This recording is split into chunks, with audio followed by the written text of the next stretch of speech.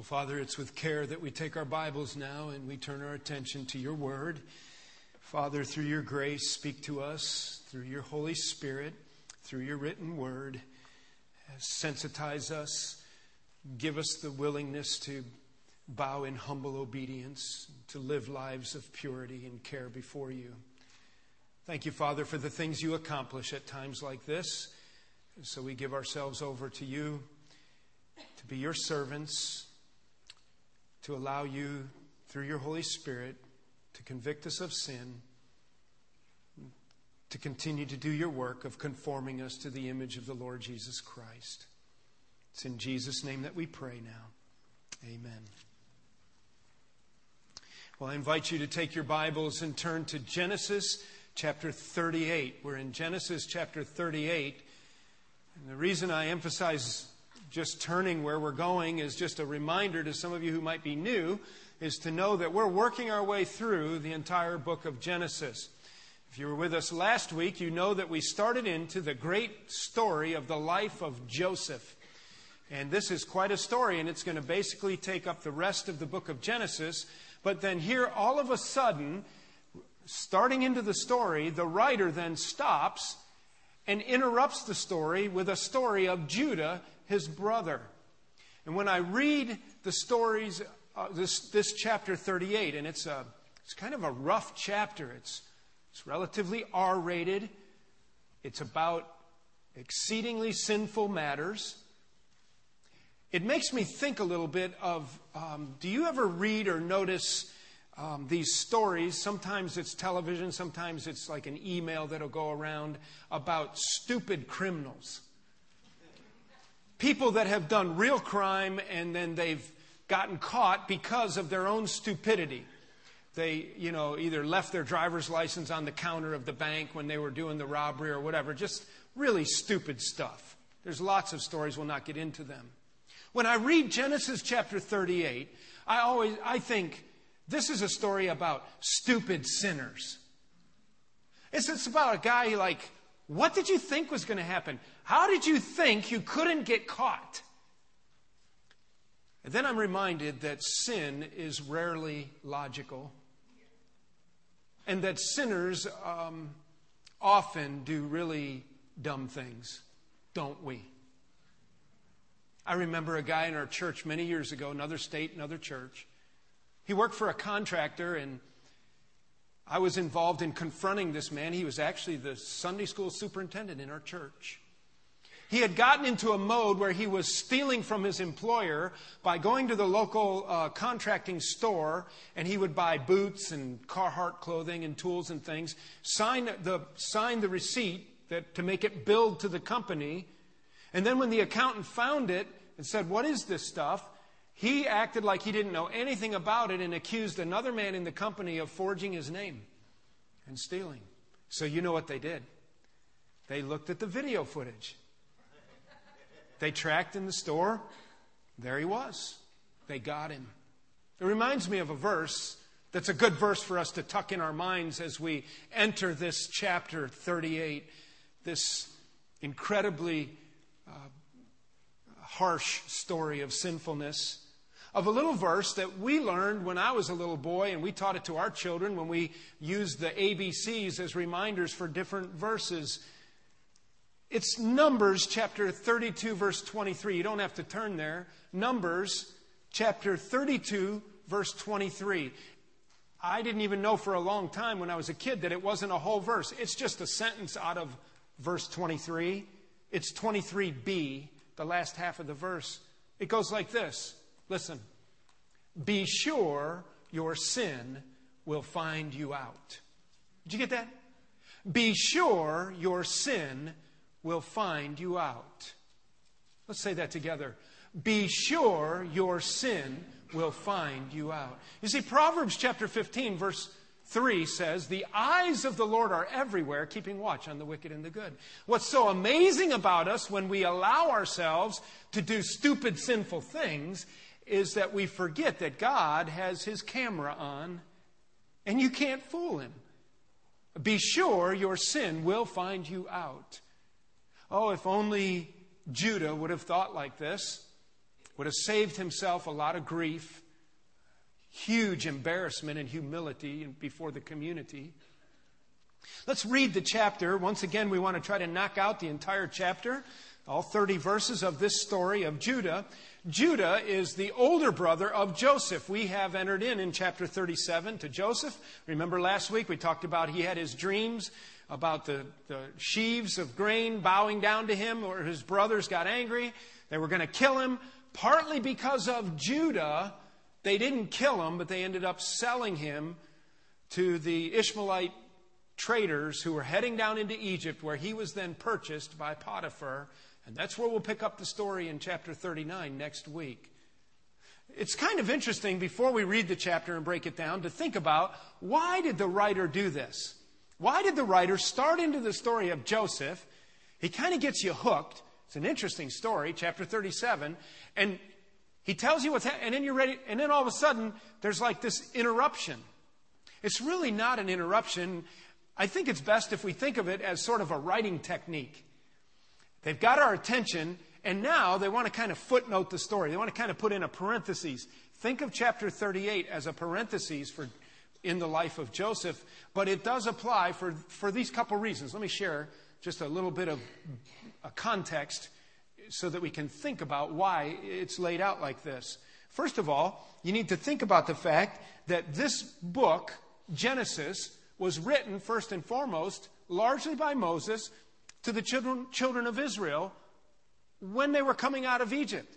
And so one of the things he's doing is he's reminding them of who they are, how they got where they are, and what they're doing. And one of the things we need to remember too is that he's reminding them that they are a covenant people. And one of the things that we understand in chapter 38 and that we get the background on is that these are some covenant details. By covenant, I remember the promise that God made to Abraham that he would make a great nation out of him, through whom the whole world would be blessed, and through whom Messiah would come. Do you know that Judah is the one through whom the lineage passes? You have Grandpa Abraham, great-great-grandpa Abraham, and then you have Isaac. Remember, he sinned and had Ishmael, Isaac, then Jacob and Esau. So Jacob, we're familiar with, he has 12 sons.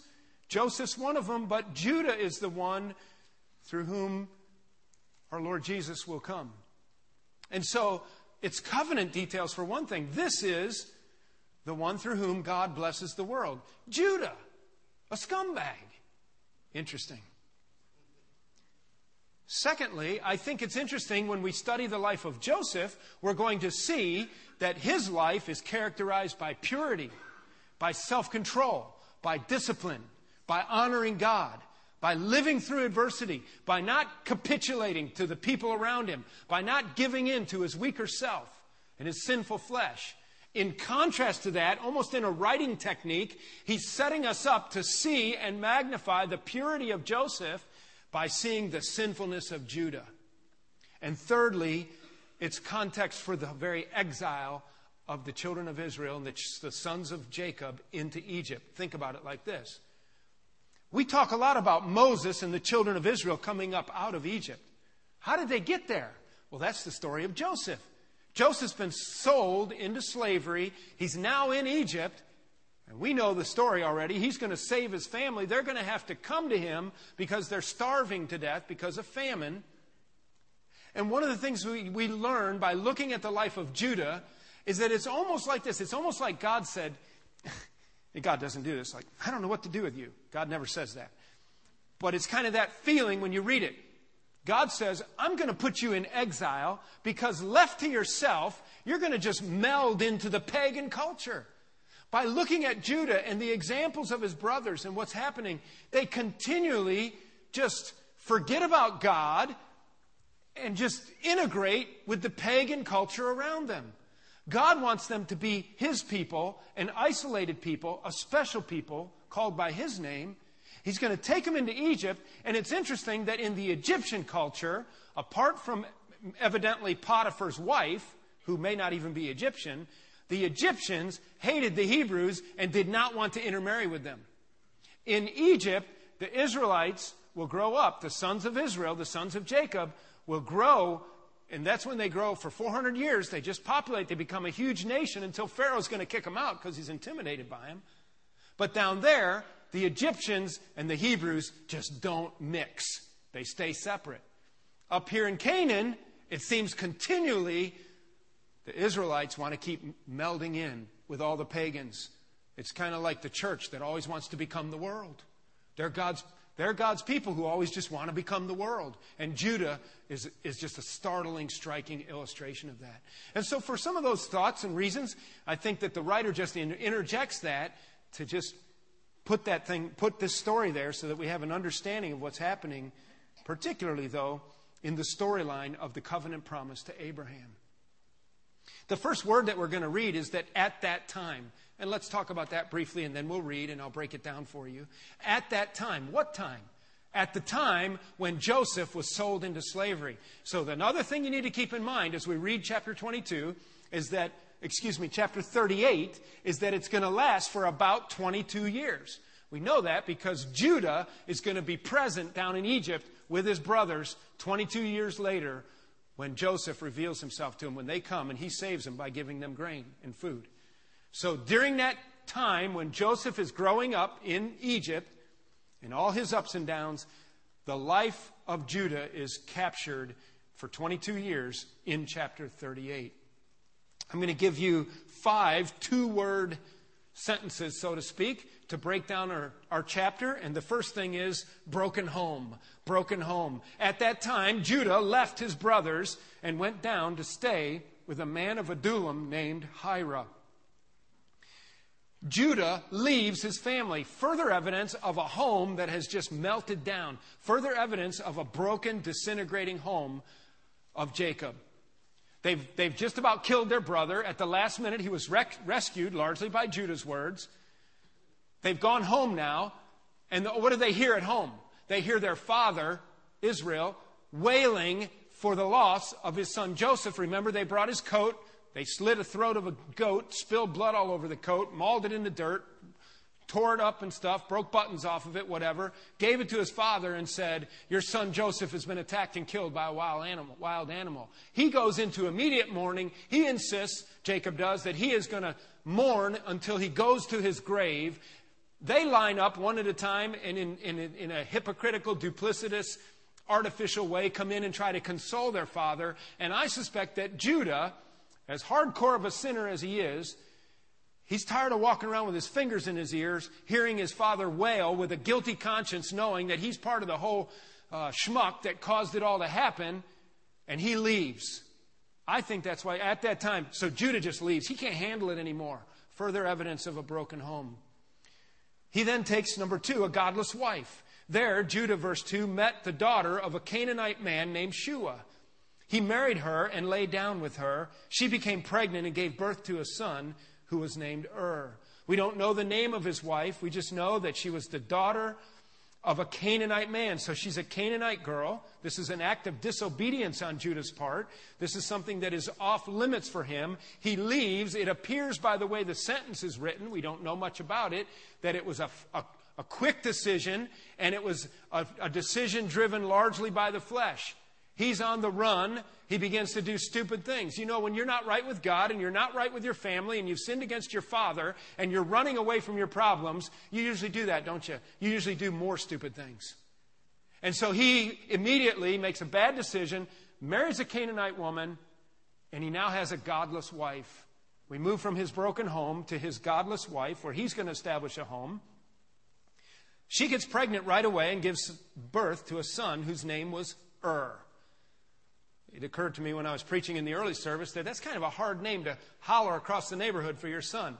Hey, I don't know how to, I don't know. It's like, that was just funny to me in the early service. It wasn't here, but when you're preaching, you should always just stick with the message. And so gets born. Okay? And so she then conceives again, verse 4, and gave birth to a son and named him Onan. She gave birth to still another son and named him Shelah. It was at Kezib that she gave birth to him. Judah got a wife for okay? So from verse 5 to verse 6, About 18 or 19 or 20 years goes by. We don't have any details. Just in rapid succession, he and his Canaanite wife have 3 sons in a row. All right? And then it's time for the oldest one, to get a wife. So he gets a wife. Judah, verse 6, got a wife for his firstborn, and her name was Tamar. But Judah's firstborn, was wicked in the Lord's sight, so the Lord put him to death. Judah moves from his broken home to find a godless wife, to have wicked sons, who in turn commit deadly sins. Number 4, deadly sins. Let's read this part. So then Judah said to Onan, lie with your brother's wife and fulfill your duty to her as a brother-in-law to produce offspring for your brother. Let's just stop after that verse and explain that. This is really foreign to us. In the culture, and even furthermore, in the mind of God, read when you have time, we'll not do it now, Deuteronomy chapter 25, verses 5 through 10.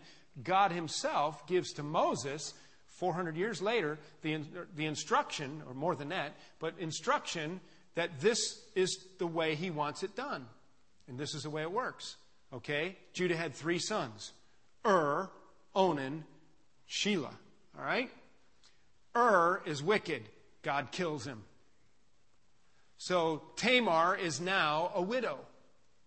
So Judah says to the second-born son, okay, Onan, your brother's wife is a widow. Your brother is dead. You go lie with her now, and you help her conceive to have a son. And here's the thinking. All right? What the deal is that it was a great privilege to be the firstborn son. It was a great position of honor. It was the one that would particularly be called upon to carry on the father's name. They would receive the blessing. They would get more inheritance than everybody else. It was the position of honor. Now that the firstborn son was dead, what they would do is they would take the secondborn, try to have a son with his wife, and they would name him after the firstborn son, and he would take his father's place. So it's a really bad deal for the second-born son. His nephew is going to surpass him if he helps conceive him. It seems really foreign to us, but it was logical to them, and that's the way it worked. And God told Israel to do that in Deuteronomy chapter 25. Go figure. You can ask God about that when you get to heaven. Okay? So is dead. Onan lays down with Tamar, but look what happens. Verse 8. Lie down with your brother's wife to fulfill your duty as a brother-in-law to produce offspring for your brother. But Onan knew that the offspring would not be his. Okay, he wouldn't get to name him. It would be after his brother It would help his position diminish. It would not enhance his position and his potential. Because if Tamar never has any sons, then Onan gets to be the position of the firstborn son, the next brother. So whenever he lay with his brother's wife, he spilled on the ground to keep from producing offspring for his brother. What he did was wicked in the Lord's sight, so he put him to death also. We have a godless wife, and they have wicked sons, and they commit deadly sins. The last part of the chapter then turns its attention back to Judah and Tamar, and I call this section, number 5, dirty tricks. Judah then said to his daughter-in-law Tamar, live as a widow in your father's house until my son Shelah grows up. For he thought he may die too, just like his brothers. So Tamar went to live in her father's house. After a long time, and we don't know how long a long time is. This is the other reference to time in this chapter. Remember 38 verse 1. At that time, at what time? At the time that Joseph was sold into slavery. Then Judah leaves home. And then after a long time, after the 2 sons had been killed by God for their wickedness. All right? It falls in line for Judah to give his third-born son to Tamar. He now has a complex about his sons. He thinks they're going to die. But Shelah might get killed too. It's kind of interesting. We don't know a lot about what exactly God condemned in that act. I don't think it was any kind of... it wasn't so much the sexual nature of the behavior. It was the lack of willingness to follow through to create a child according to the father's instruction and so forth. This was seen as an act of disobedience, of selfishness, and so forth. And so God condemned him and put him to death too, Onan. So Judah is afraid that a third son is going to die, and so he does something that is really countercultural, and he tells Tamar to go back home and live as a widow with her father. She evidently hasn't even been married all that long that she didn't have get pregnant by to begin with. They haven't been together all that long. She's evidently a very young woman. Some more time has gone by, and she's at home now living as a widow with her father. No doubt her father is like, what are you doing back here? We made a deal. You're supposed to be gone. This was not appropriate procedure by Judah. It was selfish on his part. After a long time, evidently a number of years, maybe I always forget the third son's name. Sheila. Maybe Sheila was like 16 years old. And Sheila wasn't, so maybe 3 or 4 years had to go by for him to get to be 19, 20, 21 years old. After a long time, Judah's wife, the daughter of Shua, died. Still doesn't name her, this Canaanite woman. And Judah's wife now dies. When Judah had recovered from his grief, one commentary I read said that was just a 1 week long period. He went up to Timnah to the men who were shearing his sheep. And his friend Hira the Adulamite went with him. Those old Hira the Adulamite, we met him in verse 1, this buddy that introduced him to his wife to begin with. When Tamar was told, verse 13, your father-in-law is on his way to Timnah to shear his sheep, she took off her widow's clothes, covered herself with a veil to disguise herself, and then sat down at the entrance of Enaim, which is on the road to Timnah. For she saw that though Sheila had grown up, she had not been given to him as his wife. So she's still childless. She's upset about this. She's going to take matters into her own hands. When Judah saw her, he thought she was a prostitute, for she had covered her face. Not realizing that she was his daughter-in-law, he went over to her by the roadside and said, come now, let me sleep with you. And what will you give me to sleep with you, she asked. I'll send you a young goat from my flock, she said. Will you give me something as a pledge until you send it, she asked. He said, what pledge should I give you? Your seal and its cord and the staff in your hand, she answered. So he gave them to her and slept with her, and she became pregnant by him. After she left, she took off her veil, and put on her widow's clothes again. Meanwhile, Judah sent the young goat by his friend the Adulamite in order to get his pledge back from the woman, but he did not find her. He asked the men who lived there, where is the shrine prostitute who was beside the road at Enaim? There hasn't been any shrine prostitute here, they said. So he went back to Judah and he said, I didn't find her. Besides, the men who lived there said, there hasn't been anybody here like that. Then Judah said, let her keep what she has, or we will become a laughingstock. After all, I did send her this young goat, but you didn't find her. About 3 months later, Judah was told, your daughter-in-law Tamar is guilty of prostitution, and as a result, she is now pregnant. And Judah said, bring her out and have her burned to death. As she was being brought out, she sent a message to her father-in-law. I am pregnant by the man who owns these, she said. And she added, see if you recognize whose seal and cord and staff these are. Judah recognized them and said, she is more righteous than I, since I wouldn't give her to my son Sheila. And he did not sleep with her again. When the time came for her to give birth, there were twin boys in her womb. As she was giving birth, one of them put out his hand.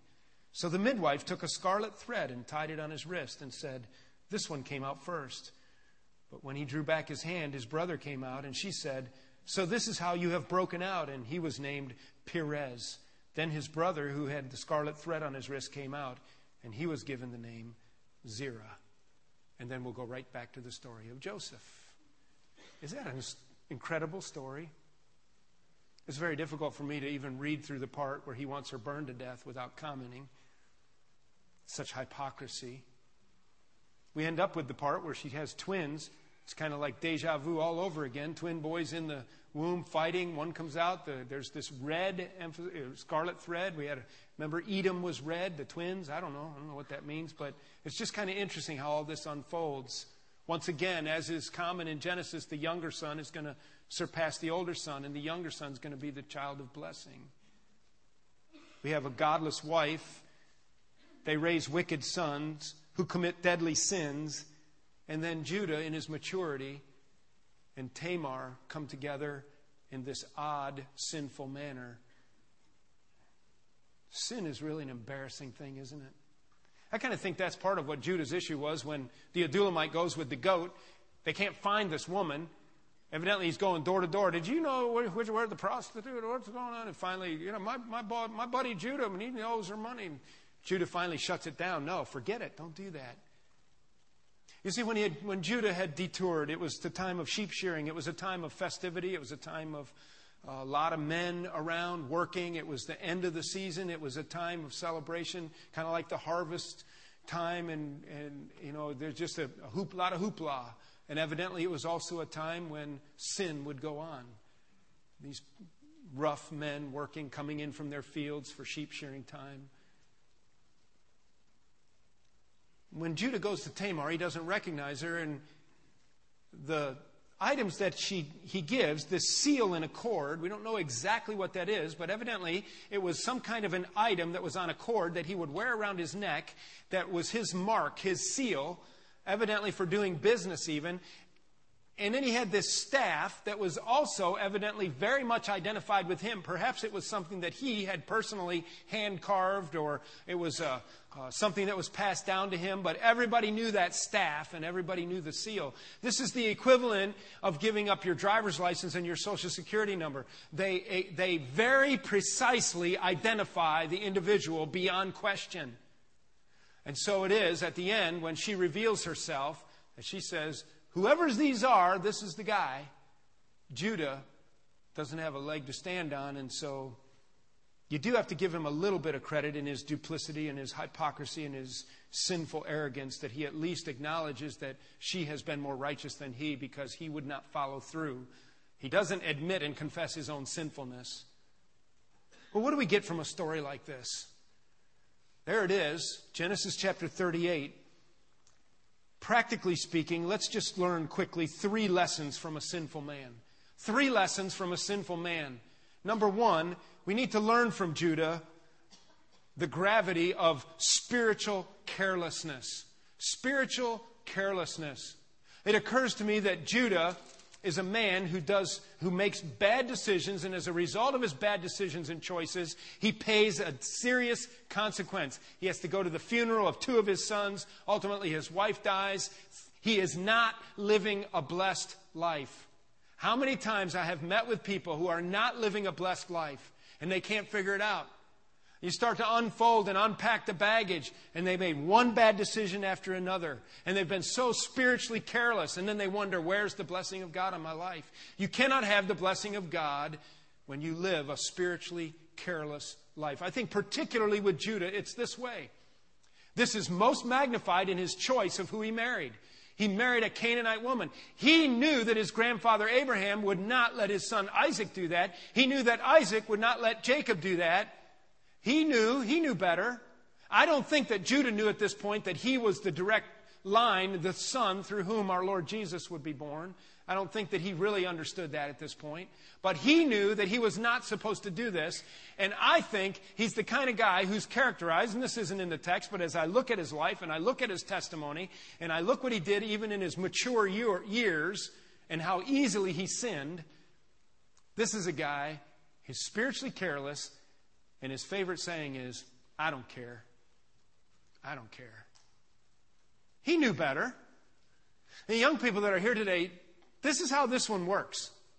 Your mom and your dad are trying to tell you not to do certain things. And it seems to you like every time you turn around, your mom and dad are just spoiling your fun. My dad, my mom. Listen, if you have godly parents who have tried to raise you up in righteousness, that is one of the most precious and valuable things you've ever had in your life. You better hold on to it. Don't resist it, and parents, don't give up. All right?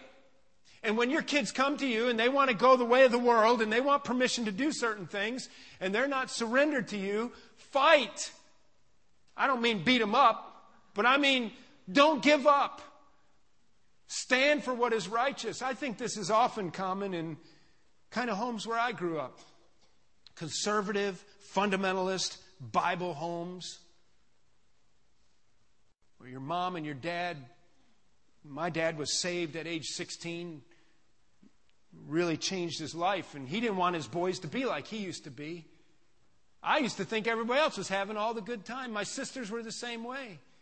And sometimes when you're raised up in a conservative home with a lot of oversight and a lot of controls because you want to walk, that your parents want to teach you right, don't get to where you don't care. Thank God for that. You'll survive. You'll be 18, 19, 20, 21 pretty soon, and you can go your own way then if you want. But in the meantime, why don't you grow? Why don't you take advantage? Why don't you listen? Why don't you be wise? I think everybody else is having all the fun. I remember my sisters, I've told this before, my sisters, they cracked me up. They're older than I was, and they went to high school in the late 60s when mini skirts were coming in. You know, short skirts and stuff, and they were getting shorter and shorter. Go-go boots and mini skirts and stuff in 1969, 70, 71 in there. And my mom made them, girls still wore dresses and skirts to school. My mom made homemade skirts and stuff, so they were embarrassed of their clothes a little bit. And she would make them, they had to be the only as short as they could be is the middle of their knee when they were standing up. They couldn't wear shorter than that. Man, they would get around the glass shop up the street to the bus stop, and they'd be rolling their skirts up, man. They'd be coming home off the bus and head right to the bathroom without talking to anybody, make sure they got all their friends' makeup off their face because they weren't allowed to wear makeup. Isn't there something about the world that just wants us to be like them? And it's a fight. Don't give up. But Judah, he knew he wasn't supposed to go do that stuff. He knew, but he just didn't care. He's going to show them. Young people, go ahead and show them. Go ahead and show them. You're going to live a tragic life without the blessing of God when you disobey your parents and you walk away with disregard for the spiritual things of God. Secondly, Judah, we learn a lesson of generational consequence. Generational consequence. Listen, this is how this one works. We've seen it over and over in Genesis. This guy makes a decision here, and without realizing it, he's brought condemnation on his children. Way down here, he makes a decision and he thinks, it's not a big deal. I don't care. It doesn't matter. And his boys grow up wicked because of his decision making, where he chooses to live. We saw this in the life of Lot. We saw this in the life of Esau. We saw it over and over. I was thinking about the question, does God still do what he did to and Onan? Does God still kill people for their wickedness? That's pretty striking in the passage, don't you think? What he did was wicked in the Lord's sight, so he put him to death. Verse 7. But Judah's firstborn, was wicked in the Lord's sight, so the Lord put him to death. Listen, you better know it. You better know that God still operates with one of his universal spiritual laws. The wages of sin is death. It always is. You never know when it's coming, but the sin always produces death. On the one hand, there's natural consequence. I think that we see this often around us, don't we? You sin. Maybe some guy goes off and does terrible things and gets all drunk, whatever, drives across the yellow line, gets hit by a tractor trailer. Bam. There it is. It's in the news every day. Wickedness killing people. But more than that, I was thinking about in the church, and it just caused me to reflect a little bit on the seriousness of sin in God's eyes. There's natural consequence, but I think there's also a divine intolerance. We have testimony in Scripture. Do you remember that story in Acts chapter 5? Their names were Ananias and Sapphira. It was a husband and wife team. They teamed up to snooker the church out of money and Peter, the apostle, out of money. And God struck them dead right in front of the church. You know, I think that we're going to see Ananias and Sapphira in heaven someday. I think they were brother and sister in Christ, as far as I can tell. They sinned, and God used them as an example. We have an example in 1 Corinthians chapter 5. Remember that guy that was sleeping with his father's wife? In 1 Corinthians chapter 5, the church in Corinth was a mess. The Apostle Paul is writing a letter back to Corinth. And in 1 Corinthians 5, he says, there's sin going on in your church that isn't even named among the pagans, among the Gentiles. In other words, in their Corinth community, which was a horrible community, it was not acceptable to do that sin that was being accepted in the church. In the name of being full of grace and mercy and a loving church, they were overlooking that sin. Paul says you shouldn't do that. Not even the Gentiles around you would do that. You need You need to confront that guy. You need to confront him of your sin. And you need to commit him to Satan for the destruction of his body, his flesh, for the saving of his soul. What does that mean? Evidently, God will on occasion, when there's willful sin in the life of a believer, make them sick or even take their life, cut their life short, to keep from embarrassing His church or to keep them from ruining the testimony of Christ even more. In 1 Corinthians chapter 11, the Apostle Paul, again writing to the Corinthian believers about the communion service, the Lord's Supper. Remember, they were drunken and they were abusing the Lord's Supper. And he confronts them in the letter and he says, this shouldn't be this way. And he said, because of this, because of your abuse of the communion time and the Lord's Supper and the sinfulness that's going on, some of you are sick and others of you have died, are asleep, he said. So then you have to say, okay, I wonder how many people at Fellowship Bible Church have died in the last 10 years because of sin. Well, I have no idea. Death is a direct result of sin. I'm so thankful for the grace of our Lord Jesus Christ. I'm not trying to propose to you that there's a work system here. You better be good or God's going to get you. But it is a humble reminder, isn't it, when you see those startling statements, he was wicked in the Lord's sight, so the Lord killed him. John, in his epistle of chapter 5, 1 John 5, talks about a sin unto death. It's a hard passage to interpret. Evidently, the recipients of John's letter understood the difference between a sin that didn't bring death and a sin that brought death. I take it that he's talking at some level about actual physical death that was brought on by the sinning brother. Could it be that God sometimes makes us sick or takes our life because of wickedness that's unconfessed? I don't know. I just thought it was worth thinking about, and it was a reminder to us to be afraid of sin. It was a reminder of us to renew our awe before the Lord. Can I show you how God works, though? Will you turn to Matthew chapter 1? You know, I really don't like this Judah guy very much. I hope that came through. And I don't understand why God used him. But then I stop and think, I guess I'd better be thankful that God uses dirty, rotten, scumbag sinners, or I'd be ineligible. How about you? In Matthew chapter 1, can I show you something? Beginning with verse 1, a record of the genealogy of Jesus Christ, the son of David, the son of Abraham. Abraham was the father of Isaac. Okay, I got that straight. Isaac was the father of Jacob. Okay, these are the guys we're studying. And Jacob, the father of, there he is, Judah and his brothers. And Judah, the father of Perez and Zerah, whose mother was Tamar. You know where they're going to end up, right? Look at verse 16. And Jacob, the father of Joseph, the husband of Mary, of whom was born Jesus. Can I tell you that I don't think he deserves to be in the line? Isn't it interesting that this, at some level, at least pseudo-incestuous act with his daughter-in-law is the very line through which, and the children that resulted from this illicit relationship is the very line through which our Lord Jesus is born. Somebody who doesn't deserve to be in the royal lineage is in the royal lineage. But then it made me think of Ephesians chapter 2. Will you turn there quickly? And with this, we're done. Ephesians chapter 2. Somebody who doesn't deserve to be in the royal lineage is in the royal lineage. Ephesians chapter 2. Look at these verses, beginning with verse 1. As for you, Ephesians 2:1, as for you, you were dead in your transgressions and sins, in which you used to live when you followed the ways of this world and the ruler of the kingdom of the air, the spirit who is now at work in those who are disobedient.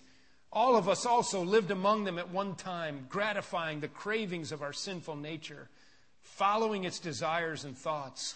Like the rest, we were by nature objects of wrath. What did we deserve? We deserve condemnation. We didn't deserve any good thing. We're objects of wrath. But because of His great love for us, God, who is rich in mercy, made us alive with Christ, even when we were dead in transgressions. It is by grace that you have been saved. And God raised us up with Christ and seated us with Him in the heavenly realms in Christ Jesus, in order that in the coming ages He might show the incomparable riches of His grace expressed in His kindness to us in Christ Jesus. Do you know what that means?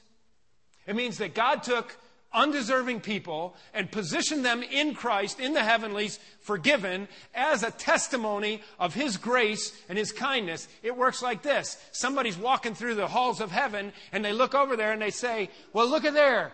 There's Woody Bettle. He doesn't deserve to be here. And there's Van Marceau. And there's all these that used to come to Fellowship Bible Church. And we don't deserve to be there. And God says, yeah, no, they don't. They don't deserve any of this. But they're a trophy of my grace and my kindness. Because of my great love and kindness, I decided to save them and forgive them. Isn't that something? I don't deserve a royal lineage. I don't deserve to be the brother of our Lord Jesus Christ positionally. I could do nothing to satisfy the wrath of a holy God when I was dead in trespasses and sin. My friend, do you know where you are this morning? Do you still sit in the chair of condemnation? Or have you entered into the great riches of His grace by faith alone, by no works or merit of your own, by simply acknowledging that when Jesus died on the cross, He paid the price for your sin, and you've come to the point of the great exchange. The great exchange is you admit your sinfulness and lay it down like a bag of dirty laundry. God takes your sinfulness and puts it in Christ, and He takes Christ's righteousness and He builds it into a beautiful robe like Joseph wore, and He puts it on you. And there it is. And you who are a dirty, rotten sinner, and me the same way, by the riches of His grace, positioned in the heavenlies, we don't deserve it. Judah didn't deserve it, and we don't deserve it. There's lessons from a sinful man. Spiritual carelessness will wreck your life. Generational consequence means you'll wreck somebody else's life. But this great position of grace, God interrupts it and gives you what you don't deserve. Isn't that amazing? There's a lesson from a sinful man. He doesn't deserve it, but neither do I. Let's bow in prayer. I'm going to pray in just a minute. Will you bow your heads, please? And I wonder if there's anyone here today who's dead in their trespasses and sins. You're just a sinner. You know you can't stand in the holiness of God. You stand condemned. You've violated God's rules, God's law. Do you realize today that God loves you so much? He sent Jesus Christ to die in your place, that His blood would wash away your sin. And you can exchange your dirty sin today for the righteousness of Christ. We don't deserve it. Can't really explain it, but there it is. And you can become part of a royal lineage in Christ that you don't deserve. I encourage you in your heart and mind right now, sinner, admit your sinfulness to God. Ask Him for forgiveness in Christ. Exchange your sin for Christ's righteousness right now. He'll give it to you. He gave His only begotten Son for you. And Christian, for some of us, we need a wake-up call, don't we, on this spiritual carelessness and moral callousness that we end up living in. Thinking stuff doesn't matter, and it ends up ruining our lives and ruining everybody else's life. Let's wake up. Let's hate sin and love righteousness. I'm thankful for God's grace and that we don't seem to be in an era where God's zapping Ananias and Sapphira's every aisle and every church. But let's stop playing around with sin and let's renew our commitment to holiness and purity and righteousness and obedience. Let's be Joseph's, not Judah's. Father, thank you for your grace and your goodness to us. Thank you for this interesting story. And Lord, though Judah embarrassed himself with his own sinfulness, in your grace, you saw fit to bring about a holy lineage through him. And Father, we have mucked up and embarrassed ourselves with sinfulness, and we'll turn to you by no merit of our own to enter into that holy lineage of the family of God. Work in hearts and minds. Father, help us to hate sin and love righteousness, that there be nothing between us and you. In Jesus' name we pray. Amen.